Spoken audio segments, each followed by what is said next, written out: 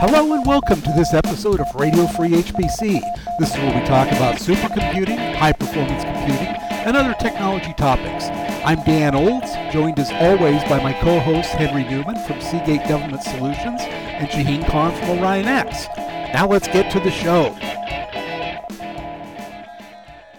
Hello and welcome again to another scintillating episode of Radio Free HPC. I'm Dan Olds, and we've got a full crew today with Shaheen Khan down in the valley looking over developments and watching things, and Henry Newman in the heartland. How you guys doing today? All right. I'm doing well, Dan, but I'm actually not in the heartland. Oh, that's right. You're out here on the coast. I'm out here on the coast. I'm in Seattle and doing a little work. Good. Did you get a chance to grab a cup of coffee? I'm on my third today. Nice. Yeah, that's a coffee-rich environment. Yes. Yes, very much so. Did you go down and throw some fish? No, I didn't throw any fish. I've been working in my hotel room constantly. Well, jump down there about 5, 6 a.m. and watch the fish tossers. Will do. Throw some yourself. So, on the docket today, we have a really interesting story out of our either 49th or 50th state, however you want to count it, Hawaii, that a university has discovered that a software bug has, I'm not going to say invalidated, but it's affecting the results from more than 100 papers. Henry, you want to talk about this a little bit? I want to make a small correction. It wasn't a university event. It was one individual, and good for him. Oh, yes. But it's the research coming out of that university that was impacted. Yeah. And basically, the way I read the article is it's a Python script. And Dan, you found this, so I think you should talk about it. It's a Python script, and it's from reading in between the lines, it's basically numbers being added up in the wrong order based on how Python configures itself based on operating system. So to break it down, they found that they got different results from running the same operation, same data on Windows, Mac, or Linux. And that's a bad thing. Yes, it is. And why was that? It's been happening since 2014 as well. Oh, wow. It's been 5 years now. Yes, depending on how you're counting. That's a pretty big deal. And while this is bad, it makes me think about where else we might have that same problem. But why are the answers different? Because of the way that Python reads files into a calculation, there is a workaround. There's something called a glob, G-L-O-B module that will add that up according to the same rule for every operating system.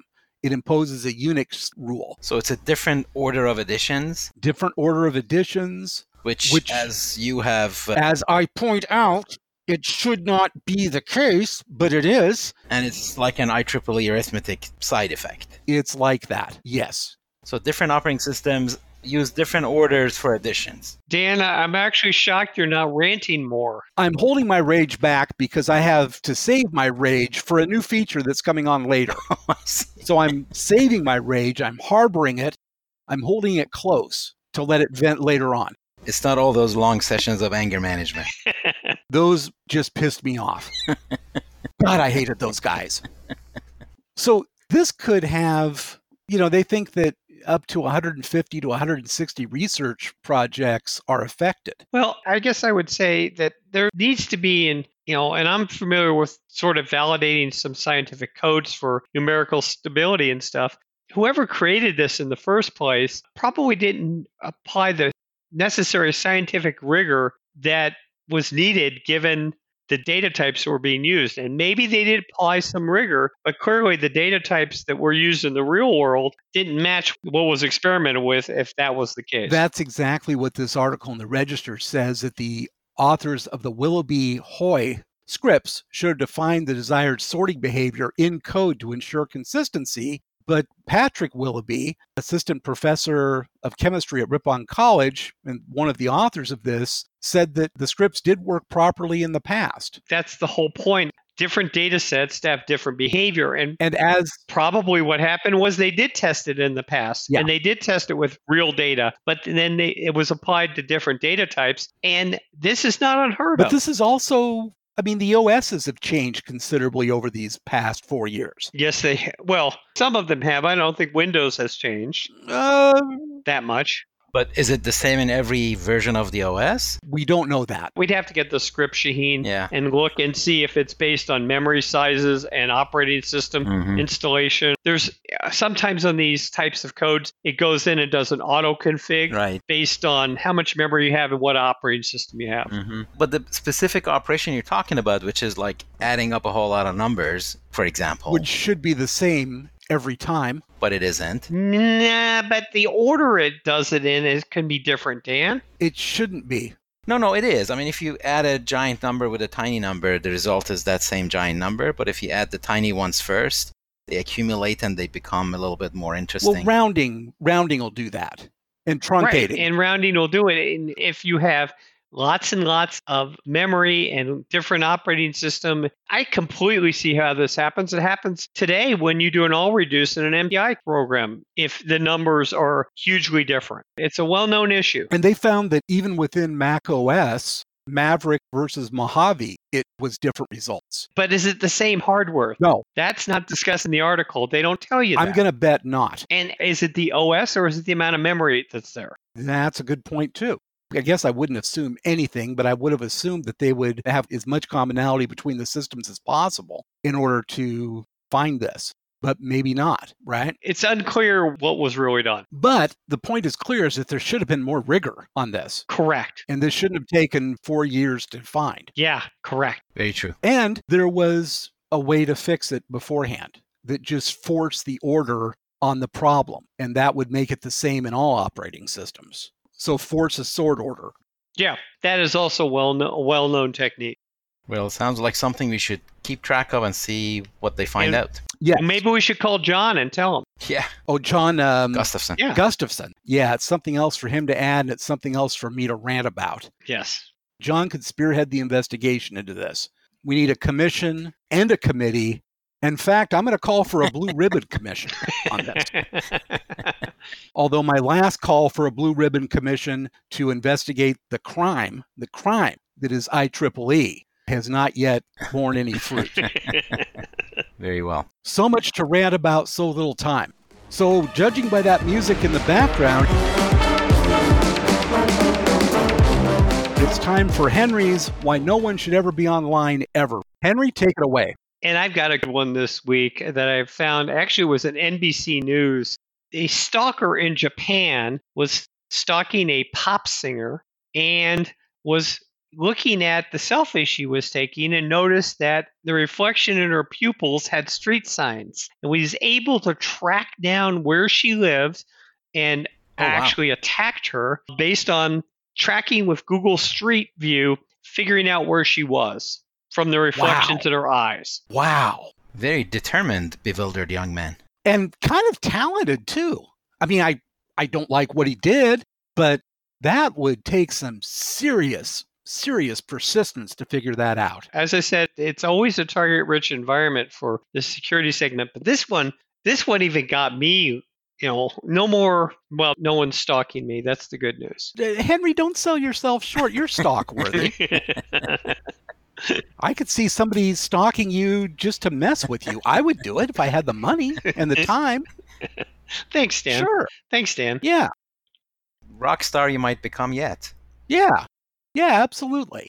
But I'm amazed that there is so much data available in what you perceive to not have any data, right? Well, I would imagine this came from selfies of her. Yes, correct. And something like just going home after a long night of being a pop star in Japan, and he sees the reflection from there, and you get a couple of those together, then start your physical stalking. I can see how that would work out, given he's got some pretty good video cards. But really, the message is you're spewing out a lot more data than you think. Yeah. And don't be so big on the selfies. Or any other thing that might have some digital sort of information on it. Yeah. And don't have those attractive, shiny eyes. That's part of her problem, too. Yeah, they need to have old cataract eyes, is what you're saying, right, Dan? Yes. So is she okay then, or did she get hurt? Oh, you asked that now after we've already kicked the topic around. No, she didn't get hurt, according to Henry. Very good. No, she did get injured. Okay, she did get injured. The article, you should read the article, because the police did say, basically, don't be taking pictures of your hands. People are doing fingerprints now. It was pretty The article's worth a read. What the police response was. Wow. Huh. That's chilling. But speaking of chilling, I'd like to introduce a new occasional feature. And this is Dan Old's guide to why AI is dooming us all. Very interesting topic, but these titles that we come up with, each one of them is like a paragraph. Yeah, that's true. I'll try and pare that down. To like 4 words or 5. AI means doom. That's better. That work? Yeah. The thing is that AI is very, very brittle. We've talked about this before, but it's easy to use 4 pieces of tape, 2 pieces of black, 2 pieces of white on a stop sign and make an AI think that it reads speed limit 35 or 45, which is just shocking. So just a little bit of bad information, Yes. whether it's intentional or not, is enough to make AI go haywire. And hell, we're using this for healthcare now. Come on, guys. Let's get some more rigor into this. These things are too fragile to depend upon. And I don't want my life staked on whether there's some where or some miscreant put some tape on a stop sign. So, Dan, are you saying that all AI is brittle, or are you picking and choosing? I'm saying it all is. I like the broad, sweeping statement. And you base this on what facts, Dan? Just for curiosity. An article in Nature. Okay. You may have heard of them. Well, we should post that. We are going to post that. Now, the thing that I found out is that if I'm going to criticize AI because it's such a big deal, that I have to allow AI to respond. They get a shot at rebutting you? They get a shot at rebutting me, and that's what's coming up next. They're going to just annihilate you, right? I definitely don't want to be out of town for that show. No, it's not a show. They're going to do it right now. Here it comes. You think artificial intelligence is brittle? You are brittle. I am going to snap you like a twig. You think it is easy to fool artificial intelligence? You think you can make me go haywire? I am going to make your whole life go haywire. You messed with the wrong guy, pal, and I am going to F you up big time, you asshat. Artificial intelligence does mean doom to humans. But guess what? You are going to be first in line. Well, okay, I guess I know the Ghost of Christmas Future for me. That was maybe a mistake on my part. I knew they would be formidable. I now have an implacable enemy that never rests. It's like a Terminator coming after me. All right. I hear a sound. You'd hear that in the distance? Yes, I do. That fishing boat reeling in fish? Yes. That's our catch of the week. I've got a quick one, but a really, really, really good one. Twin Cities Public Television just did a show on the history of computing in the state of Minnesota, how it came to be, how the company ERA started UNIVAC, control data. It is, without a doubt, one of the most interesting things I've heard in a long time. I put the link up. Everybody should listen to it. That's great. That's very cool. I will listen to that. Shaheen, what do you got? Excellent. I'm going to talk about Facebook and their much discussed cryptocurrency Libra. That's going fantastically well, isn't it? Well, it depends on who you talk to. Let's catch you up on the state of things. So several of the members of the association, remember they had 27 association members. Oh, yeah. That were comprised of some big names in the industry. Heavy hitters. Some of those guys received letters from the Senate talking about how they might want to look again at what it takes to be compliant with various laws and such. Might want to take a step back? Is that what they were saying? I think that the Senate should just tell them here are the laws you should comply with and make that clear like that. But as a result, or so people believe, several of them bailed. So people like PayPal, they started it, and then Visa and MasterCard and Stripe and a few others. eBay. And eBay now finally. So 6 of them bailed. They had a big meeting this past Monday to do the whole association thing and decide what they want to do. And indeed, they moved forward with their plans on Monday. That's edgy. That is an edgy move. So they put out a tweet saying how they are officially welcoming 21 member organizations to the Libra Association Council. And here's a link for additional info. Which I believe is probably down to a couple of credit unions somewhere. And Well, I tell you, this was always going to be a long slog, and it looks like it's going to be. In the meantime, all these various central banks around the world are hurrying up with their own digital cryptocurrencies to the point that that acronym is now a thing. Central Bank Digital Currency, CBDC, is a thing. They are happening all over the world. So China is working on one and several other countries, and even our own country has been working on it. So it's certainly watch the space. It's just beginning. Very interesting. Well, we'll keep an eye on it. I guess my catch of the week, now that I've sort of expelled all my anger, I'm actually having to push myself to come up to rage against Linux. Like I think I've mentioned before, with utmost respect, Linux is a piece of crap. It's hard to run. There's nothing intuitive about it unless you've been 10 years working on Unix systems. And I do remember this command when I tried to run Linux on my Cyclops machine, sudo. And it's more like don't, because there's a bug that gives sudo root access on non-standard configurations. It's supposed to have root access, though, Dan. Yes. Well, it gives other folks root access, outside folks. Yeah. So sudo works if you're authorized to have super user authority. Correct. Yeah, but that's the only time it should work. But apparently there's a bug that lets any user get that privilege by identifying an ID that the system isn't able to interpret. Yes. So sudio that, which is perhaps the worst song ever written. It's been fixed, but you got to update your Linux systems. So everybody run out and do that, depending on whether you have one node to 40,000 nodes. Now, Henry might know this more since he's played with this more, but I always thought that the sudo command was just a shortcut for sysadmins. Instead of logging out of wherever they are, logging as super user, do their thing, and then come back out. They can just do a sudo and they're done and back, right? Correct. Oh, and you can set up sudo to do only a certain set of commands or certain things. You can configure it. But fundamentally, it was like a shortcut for sysadmins. So maybe the moral of the story is sysadmins are not allowed to have shortcuts. Yeah, that's a very good moral. No, Shane, it's a standard Linux command, so it's not a sysadmin. But where did it come from? I don't know the history of it. I would imagine it started as a workaround and went from there. I think you ask Linus that question, Shane. Send him an email. Oh, no, this is like a Bill Joy question. Okay. Oh. Because this goes all the way back to original. I mean, maybe even AT&T. Maybe this Isn't Linus living up here in Portland? He is. He's a Portlander. I know a guy that sold him a Christmas tree once. Was it open source? No, it was. It was an open source Christmas tree, no ornaments, configure your own. In fact, he probably had to put the branches in himself, too. That would be the kind of tree that Linus would demand, that it's just a stalk with holes drilled in it, and he could select from the branches. But they all had to be configured a certain way. Yeah, that sounds about right to me. Okay, well, on that... Before you go... go ahead. This also happens to be our 250th episode. Well, let's commemorate that then. We want to thank all of our listeners who have been out there for 250 episodes. If there's anyone out there that has listened to all 250, make yourself known to us, and we will extend something special to you. Maybe Henry can record their outgoing message on their phone. I am not Carl Castle, guys.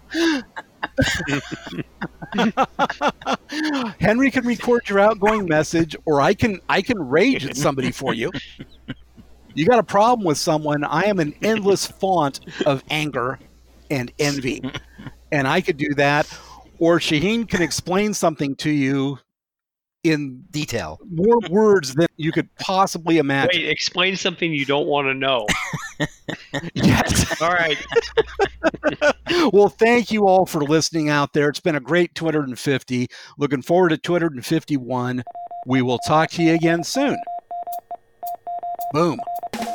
Awesome. All right. Thank you for listening to this episode of Radio Free HPC. And as a quick note, the views and opinions of Henry Newman are his and do not reflect any policy or position of Seagate Government Solutions or Seagate Technology. Thank you for listening.